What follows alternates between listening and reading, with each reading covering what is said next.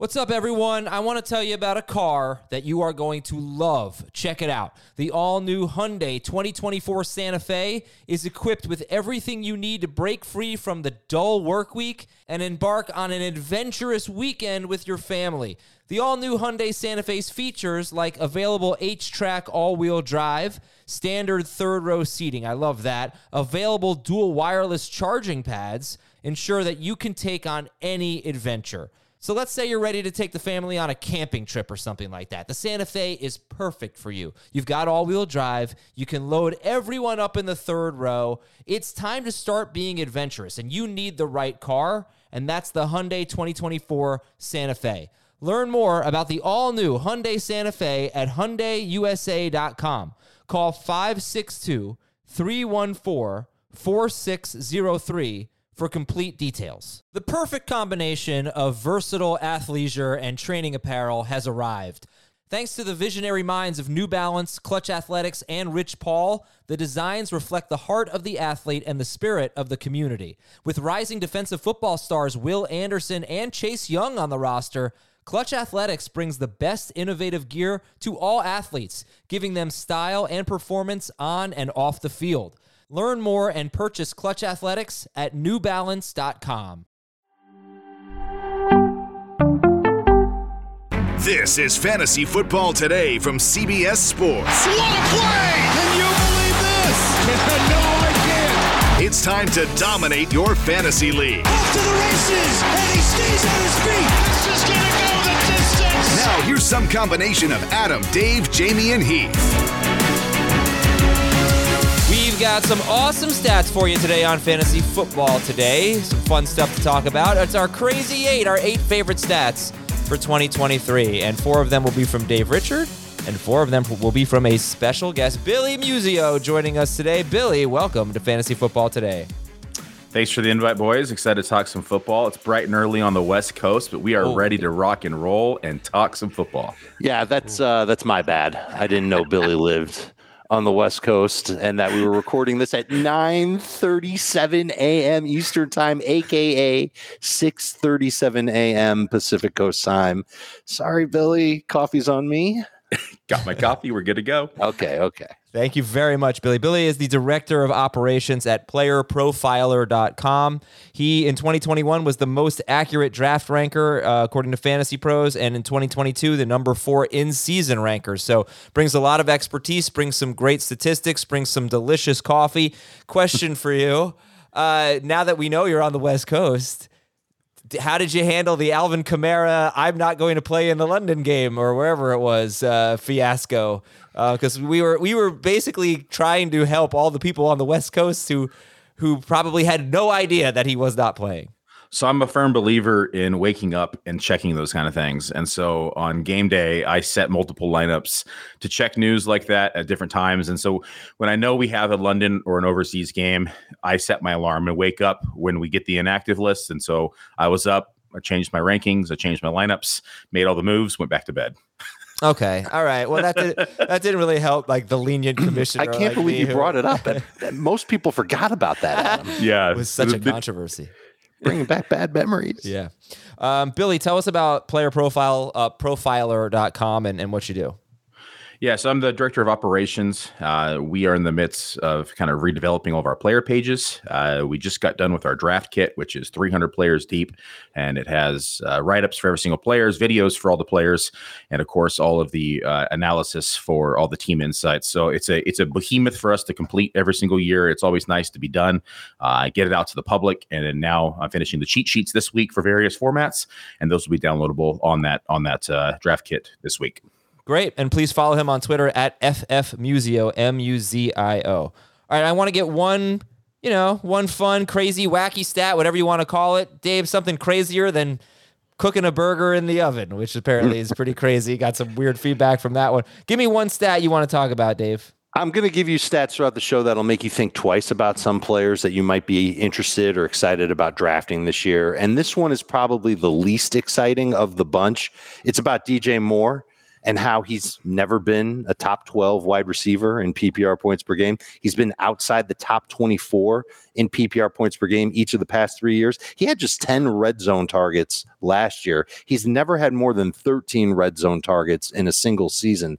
When I wanted to ask him about that, when I went to Bears minicamp last month, I was told, DJ's not interested in talking. Sorry. That was a little frustrating. I don't know if he knew that I was going to ask about his red zone work or what have you, but he does have a chance to be more of a red zone option in Chicago. But as I told Luke Getsy when I talked to him, I said, if I know that he's going to be the number one target, then that means that the defense is going to know that he's going to be the number one target. What are you going to do to combat that? And he gave a really great answer. And remember, Justin Fields schemed really, really well in the red zone last year. I expect that to continue this year. But all this makes me not want to love DJ Moore. I know he's going to get a lot of targets. I think he's going to get over 1,000 yards. I think he'll get over 80 catches. I know that he's not going to be dominant in the end zone. And that makes me worry about him being any higher than like wide receiver 20. So your basic stat is he just has never had a consistent red zone presence. Let's not forget and he's never been a top 12 receiver in PPR either. No, or none. He's had 3 seasons with around 1,100 yards. He's had 2 seasons where he's averaged about 78 yards per game, which is really amazing. Hasn't been the same since then. But he's a curious guy. And is he going to be the next Stephon Diggs, basically, who goes to a new offense or whatever it is? Billy, what's your take on DJ Moore? Yeah, I agree with Dave here. This was more of a lateral move to me. People all of a sudden moved them up their rankings, and I just didn't see it. He actually moved down in my rankings with this move. It just because the move to me just did not do enough for his fantasy relevance. And as Dave mentioned, never been a top 11 receiver. The last 3 years in points per game, he was wide receiver 28, wide receiver 23, wide receiver 33, and then now goes to a Justin Fields-led offense that is going to be one of the lowest passing volume attempt offenses in the league. It's a rush-first team. We saw Justin Fields last year, again, struggle inside the passing game, relied heavily on his legs. I don't like the chances of DJ Moore returning value at where he's going in drafts right now, and I have to say, I agree with Dave on this, and that DJ Moore for me is more like wide receiver 29 and 30. Never been a big yard of the catch guy either, which I think is what he's going to have to do to get there this season. Let me throw this, since we're on stats, let me throw this one at you guys. So the Eagles, if you want to compare the Bears this year to the Eagles last year, the Eagles went in 2021 from 32nd in pass attempts by a wide margin, by the way. They threw fewer than 500 pass attempts in 17 games. 12th in scoring and 32nd in pass attempts in Jalen Hurts' first year as a starter. And last year, they were second in scoring and they were 23rd in pass attempts. So, we're always looking for the next blank in fantasy, and people are hoping that Justin Fields to DJ Moore is the next Allen to Diggs, is the next Hurts or Kyler to Hopkins. I don't know if he'll be a top 5 receiver or anything, but the next Hurts to AJ Brown, that kind of thing. Yep. And that the offense will change, Dave, so what do you think? I don't think the offense is going to change dramatically. Fields noted that this is the first time since he's been in the NFL, and the first time I think since college that he's been in the same offense for consecutive years. And I think that that's something that he's liked. And yes, they are going to be a run-heavy team. You ask any coach about their run game in Chicago, and they say that that's the backbone of what they do, but it's not. It's going to be Justin Fields as the backbone of what they do.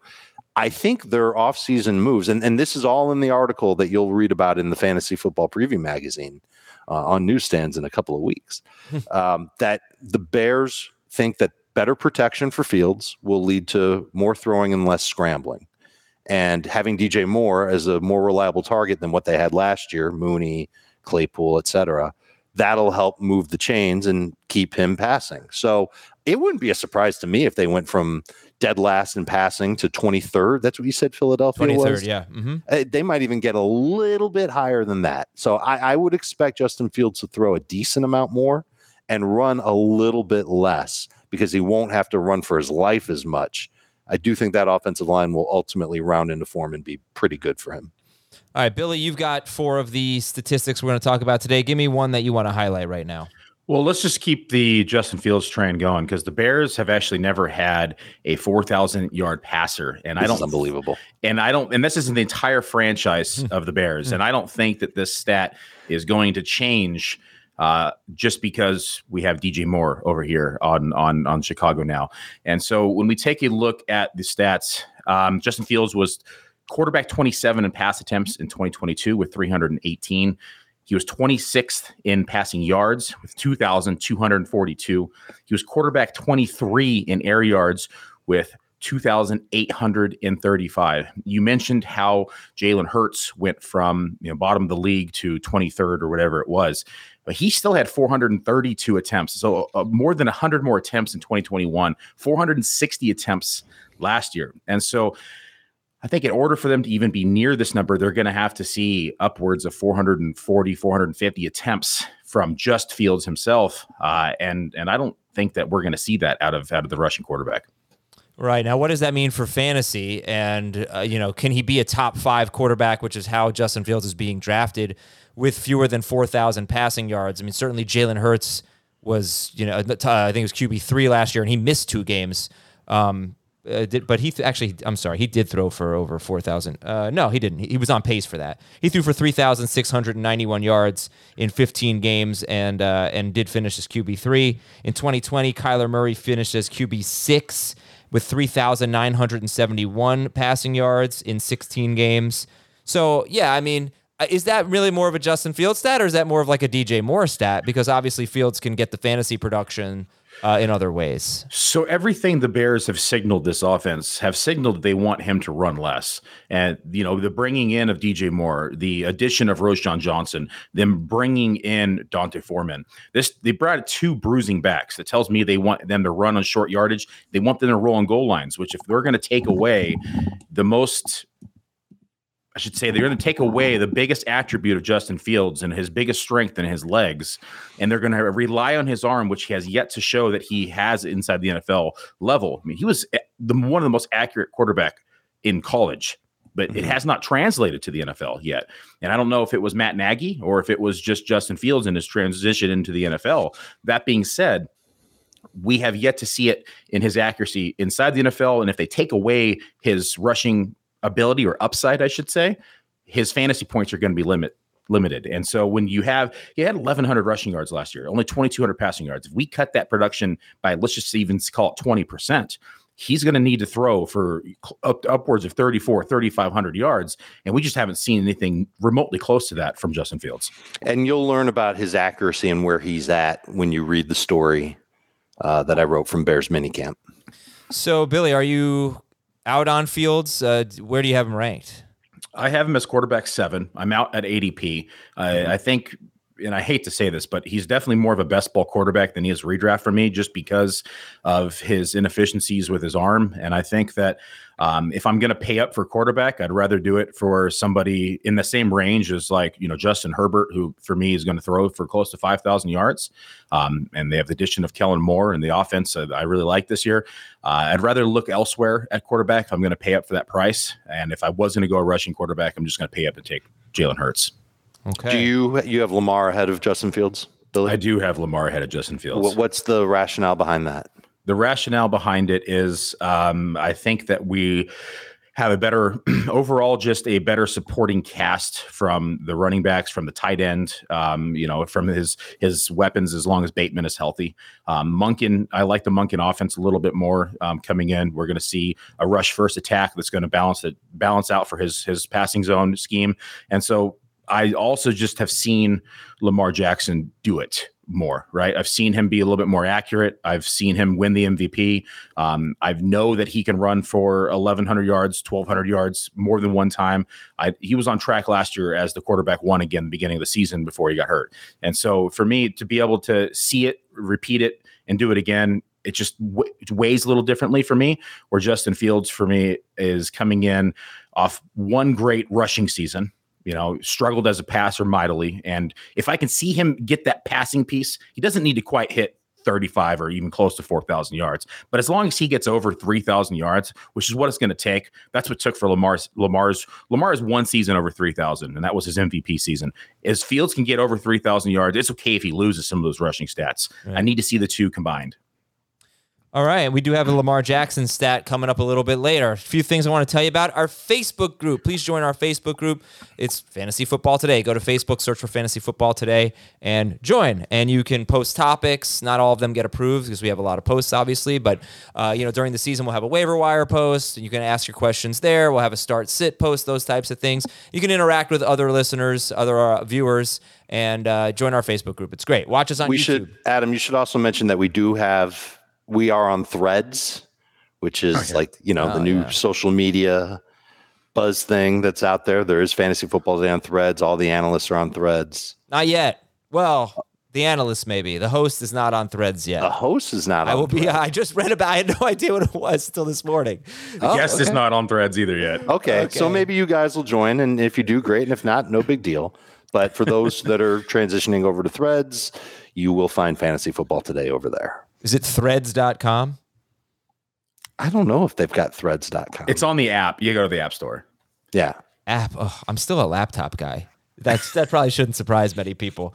I do have some apps. I'll put it on my phone. Let's see. What else can I tell you about? We do have some progress on the announcement I made yesterday where we had 4 people who bid on spots in a listener league last year in the Draftathon, donated to St. Jude. Of course, thank you for that. We've gotten in touch, I think, with 2 of you, but David Kuhn and Nick Kajer. And if you're listening, Keehan Lynn, please reach out, fantasyfootball@cbsi.com, fantasyfootball@cbsi.com. That's the letter I. Please send us an email. Let us know that you're one of the people who we haven't contacted and that you're in that listener league so we can, remedy that. News and notes. Just one thing here. Jeremy Fowler went on ESPN yesterday and said the Jets are doing their homework on Breece Hall, and they are in the mix along with other AFC East teams. But Dave, when you hear that the Jets are... Did I say Breece Hall? Because I meant Dalvin Cook. No, I don't know if you said that or not. Okay, I'm sorry. But it's Dalvin Cook. Dalvin Cook. Yeah, the question was the Jets are in the mix for Dalvin Cook. When you hear that, does that make you hesitant to draft Breece Hall? He's currently going around 36th overall. I mean, there's another headline that says that the level of Patriots intrigue with Dalvin Cook bears watching. Yep. So there is some team in the AFC East that seems to have some interest in Dalvin Cook, and the agent, I would assume, is just spouting off, oh yeah, the Jets also want him, and the Patriots also want him, and his brother's in Buffalo. And what's the one team that's missing that Dalvin Cook was linked to at the beginning of his free agency? Whatever they are. Look, if he goes to the Jets, that's obviously a sign. If any decent running back goes to the Jets, it's a sign that A, they're unhappy with their depth, which is a little startling, and B, that Breece Hall might not be ready to go week 1. Yeah. All right, well, with that said, we're going to take a quick break here. We'll be ready to go in 1 second. We'll be right back after this with some more crazy stats. Robert Half research indicates 9 out of 10 hiring managers are having difficulty hiring. If you have open roles, chances are you're feeling this too. That's why you need Robert Half. Our specialized recruiting professionals engage with our proprietary AI to connect businesses of all sizes with highly skilled talent in finance and accounting, technology, marketing and creative, legal, and administrative and customer support. At Robert Half, we know talent. Visit roberthalf.com today. Okay, picture this. It's Friday afternoon when a thought hits you. I can spend another weekend doing the same old whatever, or I can hop into my all-new Hyundai Santa Fe and hit the road. With available H-Track all-wheel drive and 3-row seating, my whole family can head deep into the wild. Conquer the weekend in the all-new Hyundai Santa Fe. Visit HyundaiUSA.com or call 562-314-4603 for more details. Hyundai, there's joy in every journey. All right, Dave, fire away with another stat. You gave us one on DJ Moore. What else you got? What else I got? How about another receiver stat? And this one surprised me. I wanted to find something that would help us, get a little bit of a clearer picture on the Seattle passing game. And this is what I came up with. Tyler Lockett has scored more PPR and non-PPR points per game than DK Metcalf in each of the past 2 years, and they were really close in 2020 as well. And the numbers are, it's crazy. 13.3 PPR points per game for DK in 2022, 14.8 for Tyler Lockett in 2022. 13.9 for Metcalf in 2021, 14.6 for Lockett. So some consistency there for both of them. But for Lockett, I mean, that's pretty close to 15 PPR points per game. 2020, that's the year that DK was higher than Tyler Lockett. 16.6 PPR points per game. The dude was a monster, but 16.3 for Tyler Lockett. It makes me wonder, well, why am I drafting Metcalf so much higher than Lockett? I think the answer is because he's consistently gotten more targets per game. It's almost literally one target more per game than Tyler Lockett's been getting over the last 2 years, and they were really close. Lockett was actually ahead of him in 2020. And the other reason is that he's got a chance to just explode as far as touchdowns go. I couldn't find anything specifically to make me nervous about either wide receiver in relation to JSN, but I should note that I think it's like a 2-to-1 split for how often Tyler Lockett lined up out wide compared to the slot. Right. He was out wide more. Much more. But his stats were about even. So if JSN is going to be in the slot a lot more, then I think that could certainly take away targets from both of the veteran wide receivers. It could end up hurting Lockett just a little bit more. His consensus ADP on CBS is at 73rd overall, early round 7. Love that value for Tyler Lockett. Yeah, if there's a Seattle wide receiver, Billy, that you're interested in drafting at cost, and let's just take a look. NFC ADP since June 10th or June 15th. Metcalf is 30th overall. Lockett is 65th, and Jackson Smith-Njigba is 87th. What sounds good to you, Billy?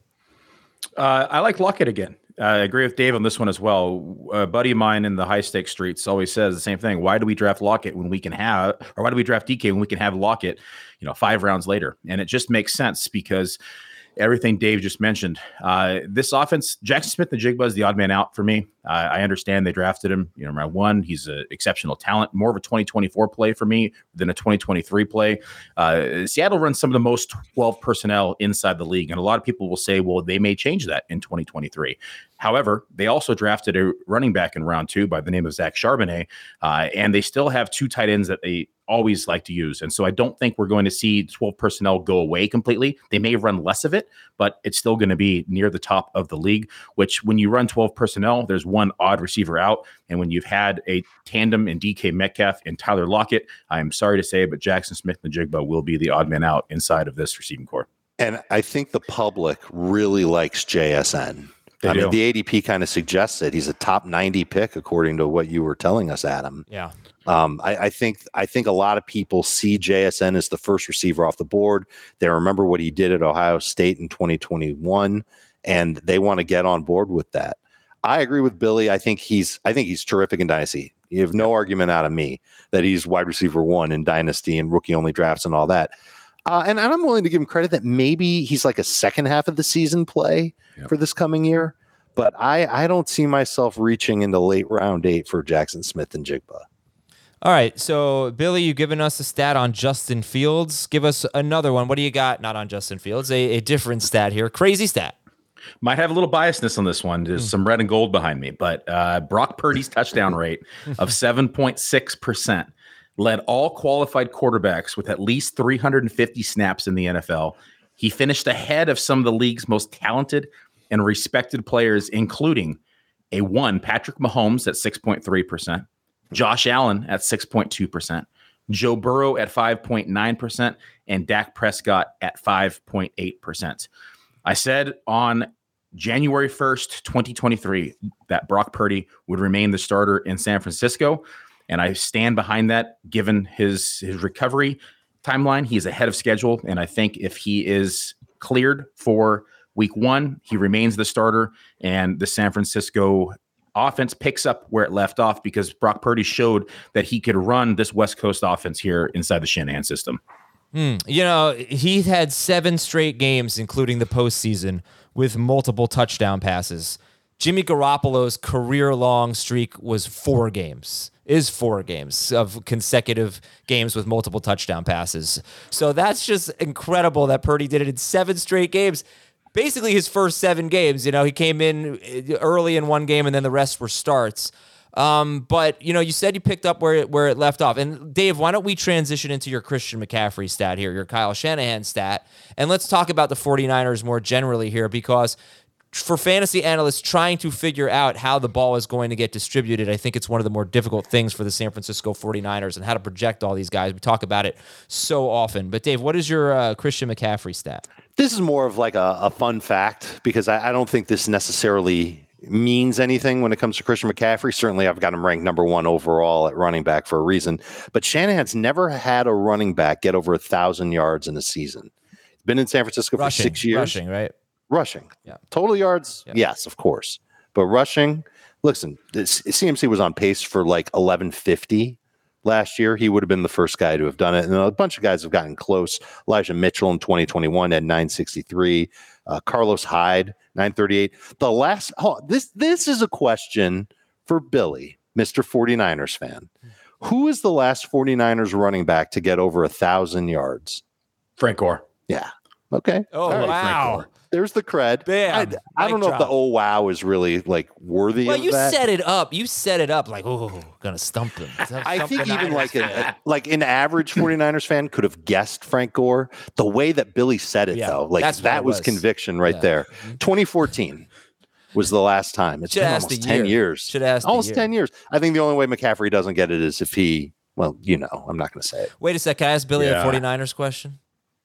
Okay, so this who was the last before this past season when Kittle and I think Ayuk also had more than 5 touchdown catches? Who was the last 49ers pass catcher to have more than 5 touchdown catches before 2022? Ooh, was it Crabtree? No. Now, I have the tendency to ask questions that I don't 100% know the answer to, but I think I know. I'm pretty sure it was Vernon Davis. I can see that. How many did Debo have in 2021? I think he had 5. He had 5 receiving touchdowns. Bunch of rushing touchdowns. Yeah. Okay. Anyway, so Billy, what do you think about the 49ers offense? You got McCaffrey as, potentially the number 2. Maybe he'll go as high as 1 in some drafts. Obviously, top 5 pick. Debo maybe in the 3rd round. Kittle is in that mix in tight end 3 through 8, basically 3 through 7, whatever it is. Ayuk is so interesting. People love him as a profile, but fantasy production isn't necessarily there. So your projections for the 49ers offense, I guess. Yeah, I think with Brock Purdy coming off of injury, I think we can see a pretty clear-cut path of how this offense is actually going to shake out for at least the first quarter of the season. I don't think they're going to want to push the ball down the field all that much as they conserve his elbow. They don't probably want it to flare up. So I think that this is going to benefit Deebo Samuel. It's going to benefit Christian McCaffrey, and it's going to benefit George Kittle drastically for maybe the first 3-4 weeks.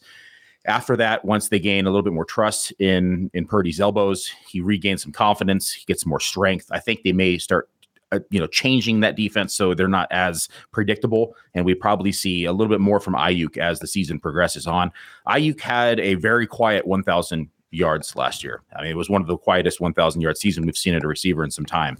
That being said, I still think that he had a better connection with George Kittle. We saw that touchdown streak that he had down the stretch. It was multiple 2-game touchdown streaks. That touchdown rate is unsustainable. However, if the offense is efficient again and as efficient, we may see that kind of make up for it in targets. And so I think that Purdy was exceptional as a rookie with getting through his progression. Sometimes he got through his 2nd and his 3rd progression, which gave the offense a little bit more chances to get the ball out of his hand and into his playmaker's hand. That's what he succeeded inside this West Coast offense, because all you need to do is get your playmakers the ball. And we saw that from Brock Purdy. And so I like the way this target distribution is going to shake up. I think Ayuk is probably the odd man out, at least the beginning of the season. And as they progress, probably picks up a little bit more. Ayuk is another popular buzz guy in the public's eye. There's been all kinds of reports about him looking great in minicamp. I'm sure that'll continue into training camp. I view him as a still not quite complete wide receiver, but the things that he does well, those slants, the goes, he's great at them. And if he sees a leap in as far as targets go, he'll crush 1,000 yards again. It won't be so quiet this time. I also want to mention that there's an article on ESPN. The headline is it time for the 49ers to give George Kittle a breather? And it talks about how the Niners might be ready to start using other tight ends in their offense and kind of take some reps off of George Kittle coming into the year. And we know that Kittle, when everybody was healthy in that 49ers offense, really wasn't utilized a ton, and he wasn't really great for fantasy. And so it's just another thing to remember when you're drafting tight ends. Yeah, yes, there was a time where Purdy and Kittle, a ton of tight ends, but some of the other target getters in that 49ers offense weren't on the field when it was happening. I'm starting to get a little bit worried that Kittle might be a touchdown needy, like more than normal tight end in fantasy, and not somebody that you should quite reach for.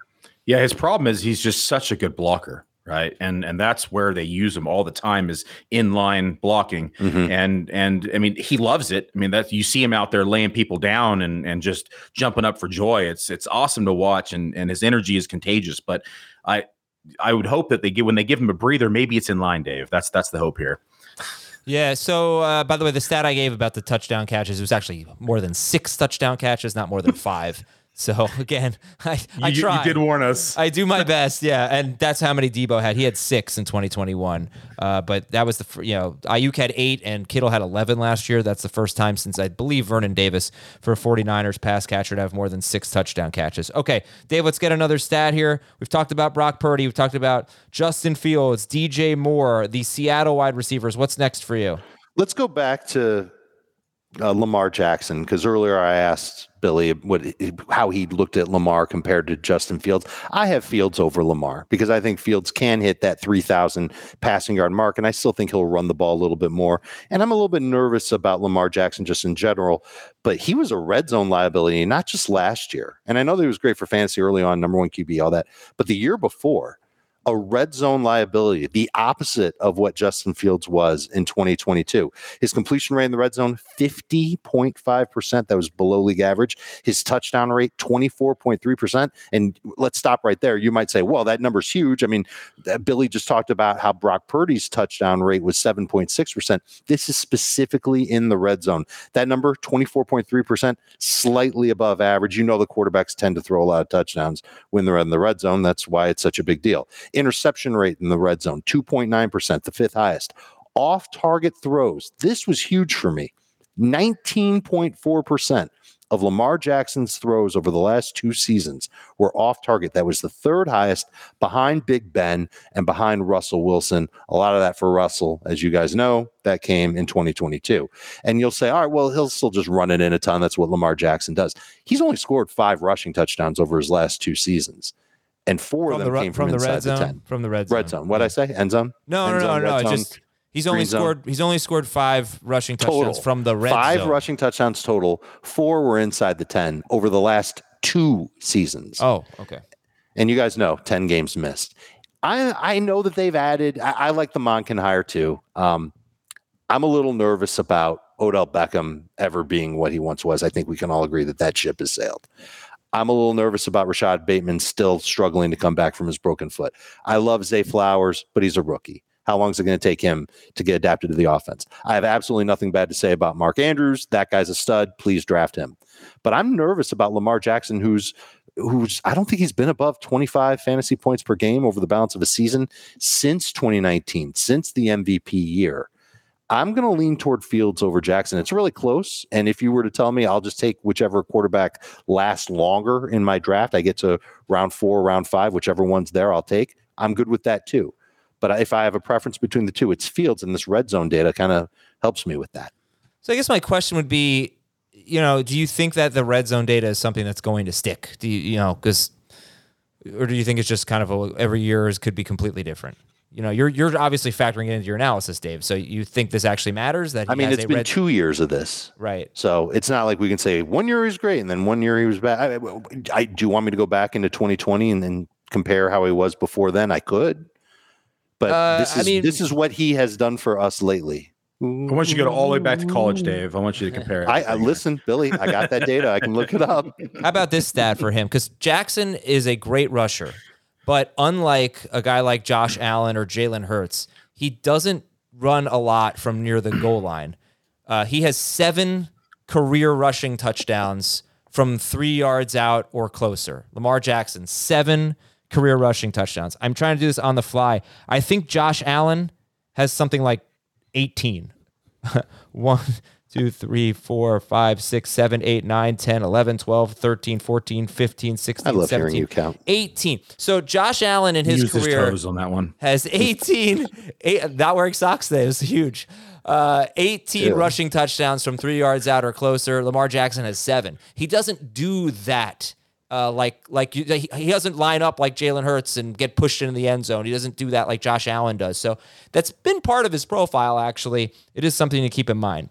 I would say he's less likely to have a 10 rushing touchdown season than the other guys. Maybe more like 7. But all right, Billy, give me another stat. Another stat we got here is no wide receiver has finished as the back-to-back wide receiver 1 in total fantasy points since Antonio Brown did it from 2014 through 2017. Hence why I have Ja'Marr Chase ranked ahead of Justin Jefferson for the 2023 season. A few supporting stats here is Chase saw 11.2 targets a game versus Justin Jefferson's 10.8. Chase saw a 33.3 red zone target share versus Jefferson's 27.2%. Chase saw snap share of 93.1% versus Jefferson's 91.5. We're splitting hairs on that one, but we're cherry picking them. Chase route participation was 100% versus Jefferson's 96.7%, and Chase's touchdown rate of 9.8% surpassed Jefferson's of 6.8%. I like the offense inside the Bengals. I like Joe Burrow as a quarterback more. I am leaning Chase over Jefferson in 2023.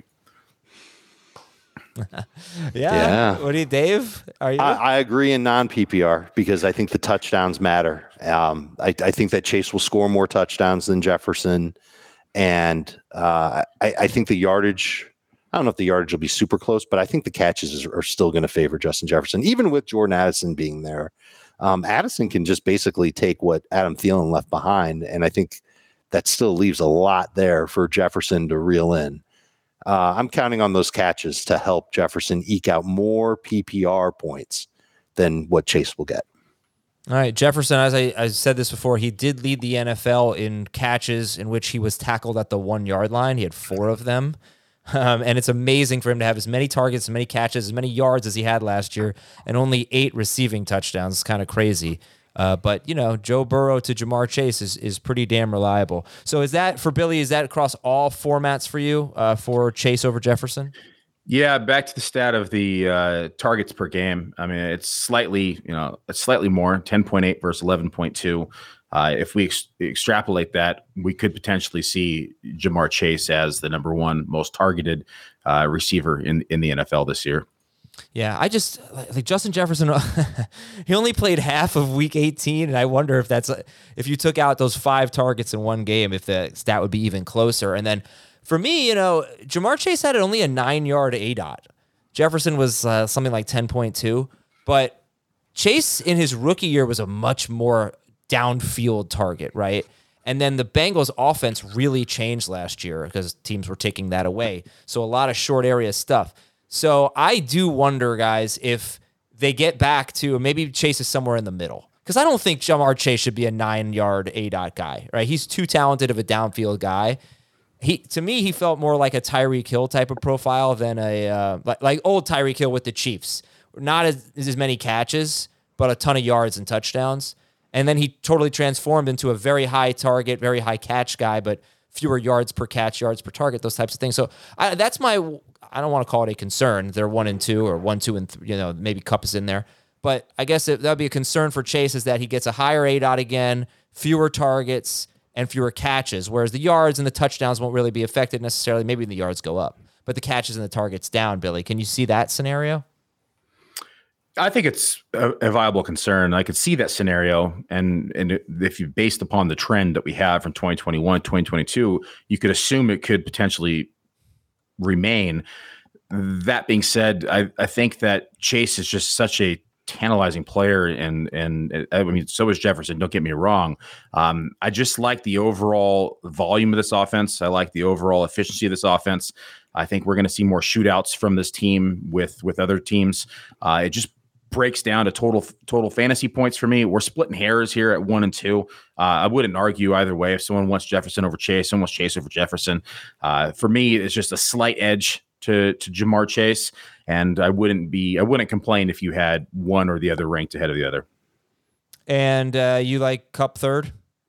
I do not like Kupp third, actually. Are you on Team Tyreek? I am on Team Tyreek. I have Kupp very close behind Tyreek, but just with the Rams' inefficiencies, their offensive line is a concern. Stafford, got a little banged up last year. What's the rest of his supporting cast look like? They're going to be able to double team Kupp this year.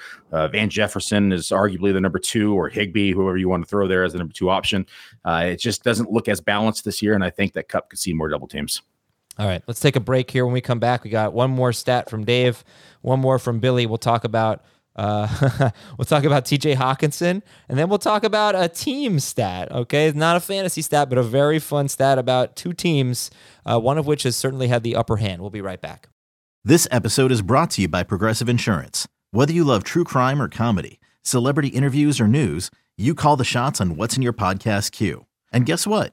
Now you can call them on your auto insurance too, with the Name Your Price tool from Progressive. It works just the way it sounds. You tell Progressive how much you want to pay for car insurance, and they'll show you coverage options that fit your budget. Get your quote today at Progressive.com to join the over 28 million drivers who trust Progressive. Progressive Casualty Insurance Company and Affiliates. Price and coverage match limited by state law. Another day is here, and you're ready for it. What to wear? Check. Breakfast, lunch, and dinner? Check. Planning for what's next and how to save for it? That's where Bank of America can help. For your financial to-dos, Bank of America has experts ready to help get you closer to your goals. Get started at one of our local financial centers or 24/7 in our mobile banking app. Find a location near you at bankofamerica.com/talktous. What would you like the power to do? Mobile banking requires downloading the app and is only available for select devices. Message and data rates may apply. Bank of America NA, member FDIC. All right, Dave, what do you got on TJ Hockenson? Do you want to read your title of this stat? Nope, that was for you. Hockenson last year with Minnesota, last 10 games, 13 PPR points per game. Fantasy managers see that and they salivate and they go, oh, hell yeah, this guy might be the next Mark Andrews, something to that effect. But if you take out the game against the Giants, according to the math I have here, 10.4 PPR points per game. So very heavily weighted on that monster blow-up game against the Giants. And I believe he had another really good game against the Giants in the playoffs. He had 8.6 targets per game in the last time with Minnesota, but that number was 7.8 if you take out the Giants game. This isn't to say that TJ Hockenson is not going to be a top 5 to top 3 tight end in PPR, but I would not advise reaching for him based on the general stats that he had with Minnesota last year. I also think that once Jordan Addison does get going and starts practicing with the team, I think his explosiveness will give him an edge in target volume. It might be really close between those two, but it wouldn't surprise me if Hockenson devolved a little bit into 6.5 targets per game, 4 catches per game. Still a bigger role than what he had in Detroit, and certainly somebody who could score 7 touchdowns, 8 touchdowns over the balance of the season. Still a good fantasy tight end, but one that won't be what we saw overall in his time with Minnesota last year. Billy, your thoughts? Oh, man, I don't know if I agree with Dave on this one. First and foremost, I have to say we can't just take away the Giants game like it didn't exist. Like it still existed. And I understand that it was one big blow-up game that may have skewed some of the stats. Nonetheless, it still counts on the records inside the stat book. And I think that losing Adam Thielen, 107 targets, I think it opens up a little bit more for TJ Hockenson. I liked that they added Addison. I think that he's going to, have a pretty productive rookie season. Nonetheless, he's still a rookie, may have a learning curve. They may lean a little heavier on TJ Hockenson to start the season, at least the first 4, 5, 6 weeks, which then you may have another blow-up Giants game in the mix during that time, which could skew the stats again for 2023. Overall, I like the overall volume of the offense as well. Like I said earlier, Justin Jefferson, Jamar Chase argument, we're splitting hairs. But when we're talking about tight ends, it's a different story because the distribution of targets to this offense is pretty clear that Hockenson is going to probably remain a top 2 or 3 option inside this passing game. And anytime we have a tight end that has the possibility of being a number 2 in an offense, we have to look at them, right? And tight ends to get over 100 targets in general are usually pretty fantasy relevant. And I have Hockenson projected for just under 120 targets, which is 20% of the target share inside of this offense. And we have the Vikings projected for top 8 amount in passing attempts inside the league in 2023. Have to like the volume for TJ Hockenson. I think that he has another blow-up game or even 2 this season. We saw 4 games above double-digit targets last year. We saw several at 9 as well. It's hard for me to pass on TJ Hawkinson at cost. And I think that he has an opportunity to potentially outscore Mark Andrews in 2023. Sounds like you have him at 3rd. I do have him at 3. Okay. Yeah, so I get it. we last Friday, we debated the top 5 tight ends. Was me, Chris, and Dan. And basically what we thought was between Hawkinson, in any order, Hawkinson, Pitts, Goddard, Waller, Kittle. There's an odd man out there. Who? Pitts. Okay. Well, for those 5 tight ends, we felt for Hawkinson, Pitts, Waller, Kittle, Goddard, we felt any of those 5 could conceivably be ranked tight end 3. 3 through 7, 3, 4, 5, 6, 7 was more or less interchangeable. And we felt there was no reason to take TJ Hawkinson. He's going like early in the 4th round, I think, because you should just wait a few more rounds and get anyone else in that group. That's kind of how we felt. Do you feel that way? That's viable as well. I think, honestly, if you don't take Kelsey, you might as well just wait on tight end all the way down, just because people will debate about where there's a dead zone for tight end. And you could argue it starts at number 2. You could argue it starts at 3. You could argue it starts at 4. Either way, I think that you always have a tight end outside the top 12 who finishes as a tight end 1 on every season. And so I would much rather wait at tight end if I don't get Kelsey and just analyze the talent on a weekly basis, the target share, the snap share, the routes run, and take advantage of someone who's going to finish inside the top 12 who I drafted outside the top 12 or even picked up on waivers. Like Waller that year was going undrafted in a lot of leagues that he broke out. Not all of them, Billy. Not all of them. Yeah. Round 20 in a lot, round 19 in some. No, but a little earlier than that. Yeah, that was a great call that year for Waller. All right, so anyway, let's get our last stat here, and it's going to be on the New York Jets. What a fun stat we got, Billy, for us here. Yeah, so the New York Jets have never beaten the Philadelphia Eagles since 1973, or I should say when they actually this started being tracked in 1973. They've met a total of 12 times, most recently in 2019 and 2021. The Eagles have won all 12 of them. They play this season, week 6 at New York. Is this the year that it happens? Nope. Nope. Probably not, but I'm very high on the Jets, actually. I don't know how you guys feel about that. I'm very high on the Jets. I think that they brought Rodgers in just for this stat. They wanted to beat the Eagles. Right. It's a lost season if they don't win that game. If you think they want to beat the Eagles, like you don't know what the Giants fans are feeling like, okay? Like, the Giants want to beat the Eagles. Seems like a long time since they've beaten the Eagles in any meaningful game. All right, so let's see if the Jets can do it this year. We got some bonus stats for you. Those were our 8 crazy stats. We got, I've never seen that movie. Dave, you ever see that sequel, 8 Crazy Stats? No, never. Okay, me either. You had one on, it's an 8 Crazy Nights joke. I don't know if anybody was getting Michael Pittman, you okay. Obviously, Dave, you like red zone stats because you brought it up. Well, I mean, what happens in the red zone, Adam? I just don't Good know. things. I just don't know. Numbers. I don't know if it translates year after year. I mean, I've seen guys like Julio Jones. We always just talk about him not scoring touchdowns. If you look at Julio Jones's red zone targets year after year, they are a roller coaster. They're up and down and up. There's no consistency there. So I just don't know if they will translate. I don't believe that a guy can't be good in the red zone. Put it that way. Of course, everybody can be good in the red zone, but when they're not good in the red zone, that's a red flag to me, especially when it's been that way over their first 3 NFL seasons, which is the case for Michael Pittman. So what do you got on Pittman? 38 targets in the red zone, 22 catches, 8 touchdowns. The 8 touchdowns ranks 34th among wide receivers for each of the past 2 seasons. And so I dug a little bit deeper because I figure, especially when the Colts get inside the 10, inside the 5, do you think it's going to enter Shane Steichen's mind? Okay, we got to throw it to Michael Pittman.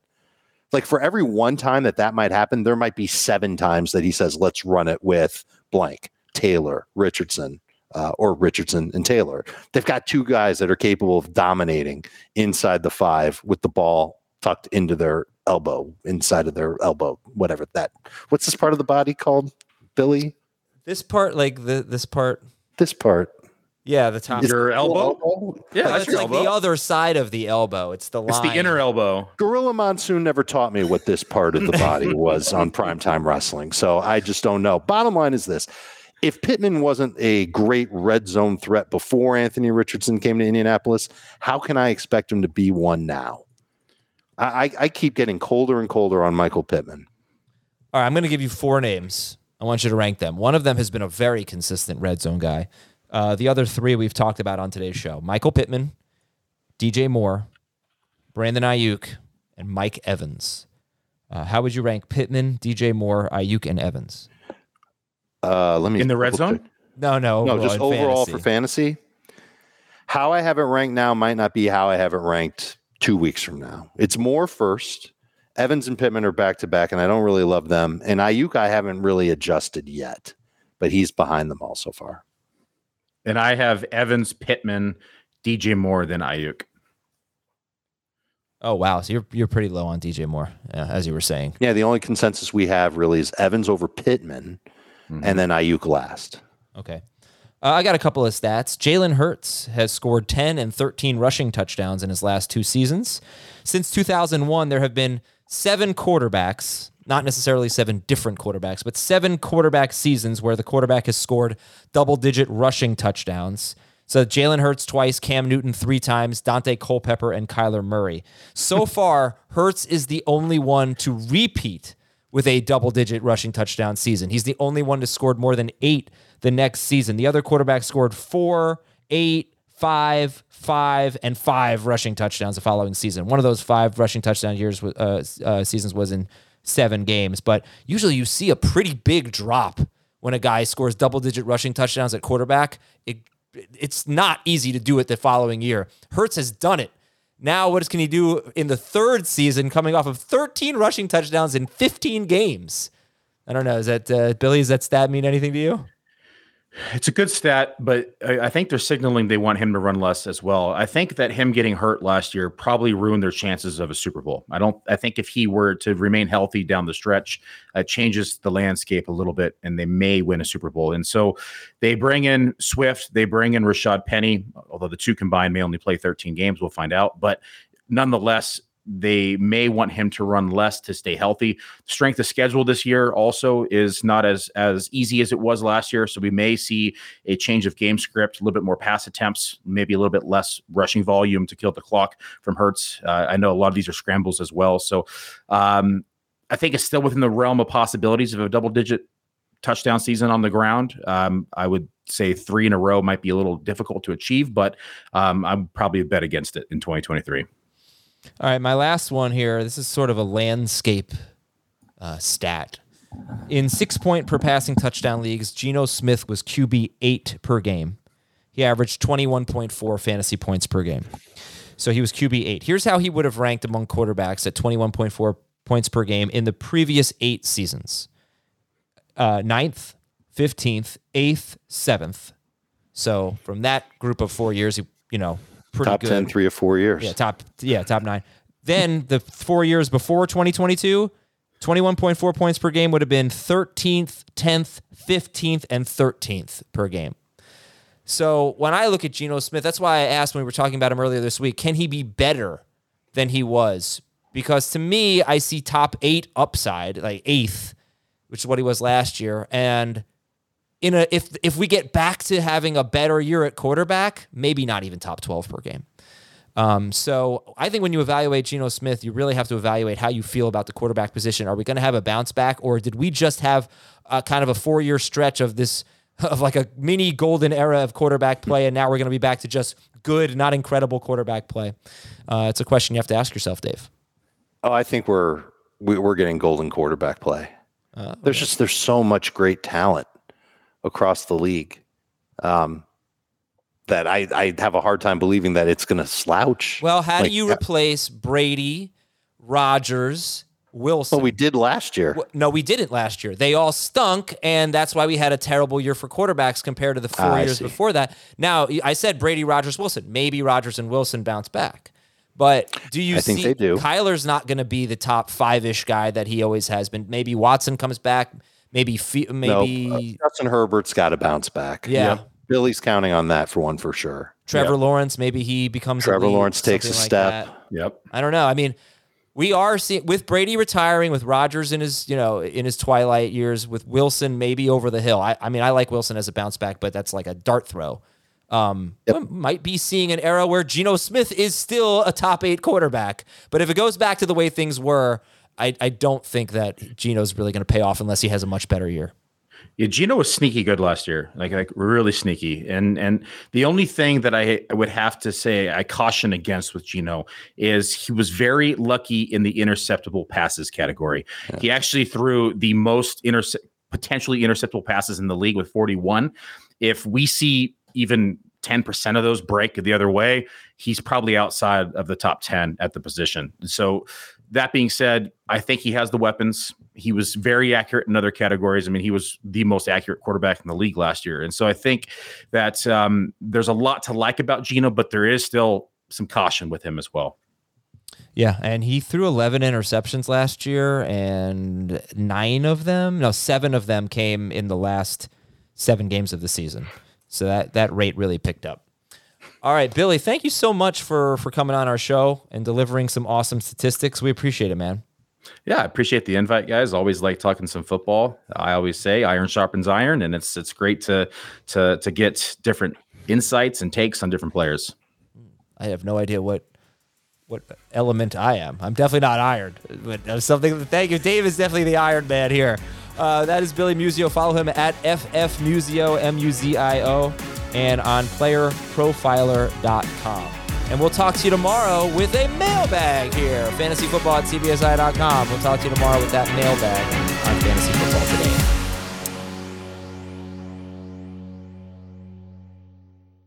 It only takes 2 minutes of sheer horror. A new Paramount Plus original docuseries. We were dealing with a serial killer preying on elderly women. A cold-blooded killer hidden in plain sight. He's suffocating people with the pillows. Leaving corpses all over Texas. How did it happen? I was responsible for her. The guilt is immeasurable. They covered it up. Pillowcase Murders, now streaming exclusively on Paramount Plus.